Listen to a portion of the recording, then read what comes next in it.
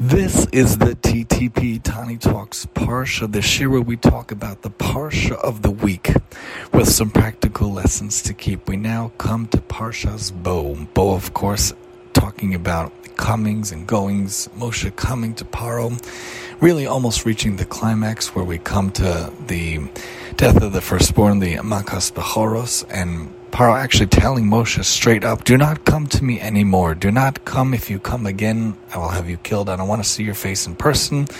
Moshe storms out in anger, basically, but Hashem appears to him one more time for the sake of his honor, his dignity, telling Paro, about the upcoming plague of the firstborn, because otherwise he wouldn't have been warned.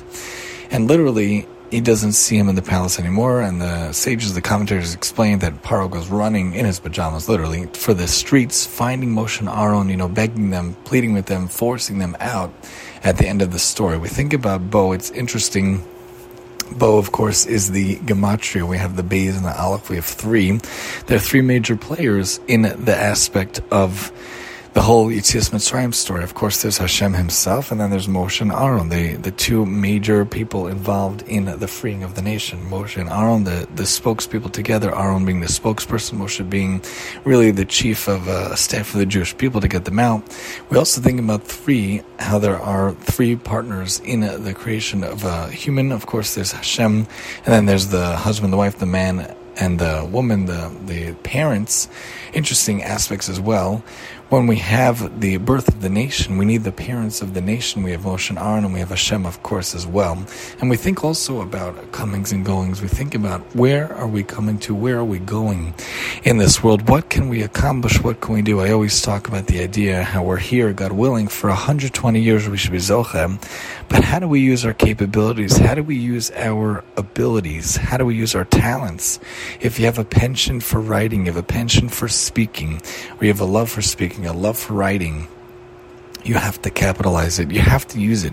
You have to make sure you come to this world. You come to different stages of your life, and you use those capabilities. You use those talents, and you make sure that you're accomplishing great things in this world each and every day. Making sure that you set out and you go and you accomplish, and you make sure to do what you can in this world each and every day. We're only given X number of years. We should all be zocha that it is 120 years, and that Mashiach should come sooner, so that we live indefinitely in wonderful good times, and we're zocha to see wonderful things.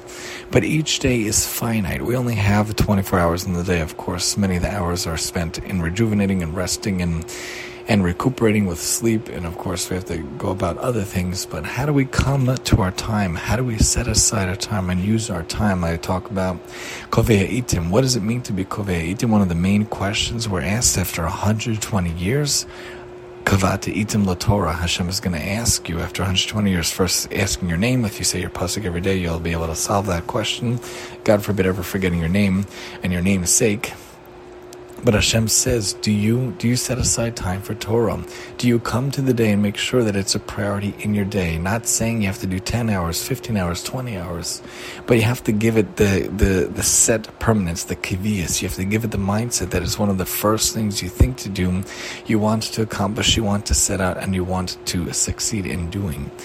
So you make sure to do so. Some people are able to be involved in Shtei Mikra, some people are able to be involved in Daf Yomi, whether you listen to it or you read it inside the Gemara, or you can read the Cliff Note version, the Daf Note version, which I currently use. Whatever way you could do to set it in your day. I get these wonderful OU emails that guarantees that I learn a little Torah every day, whether the Shtei Mikra email, the Nach Yomi email, the Mishnah from the Rambam, different examples, different capabilities. How do we come to our time? How do we come to use our time, to utilize our time, and to make sure that we're involved in our days? We think about Bo, we think about the big three, we think about how we're brought to this world to accomplish purposes, to accomplish great things, to accomplish great tasks. Make sure that we go about and we ensure in our life that we really accomplish these things, that we're involved in Torah, we're involved in chesed, we're involved in mitzvahs each and every day, utilizing that time, coming to each day, coming to each week, and making sure to ensure that our days are full of goodness. And even if there's a setback, even if there's a fall, you come and you get back up right again. Sheva Yipol Tzaddik. You come, you do what you can to make sure that you get up. You can't be knocked down, and you keep standing, you keep going. Moshe and Aaron keep coming back to Paro, and Paro's heart is keep on being hardened by Hashem, but they don't stop. They keep coming, they keep going, they keep coming, they keep going and trying each and every day to do what they can. So as we come to Parshas Bo, and we think what we could come to this world to do, what we could come to each day to accomplish, what can we bring it to this world each and every day? And that's the TTP, Tani Talks Parsha for the week, where we talk about the Parsha of the week with some practical lessons to keep. And I'm your host, Tani.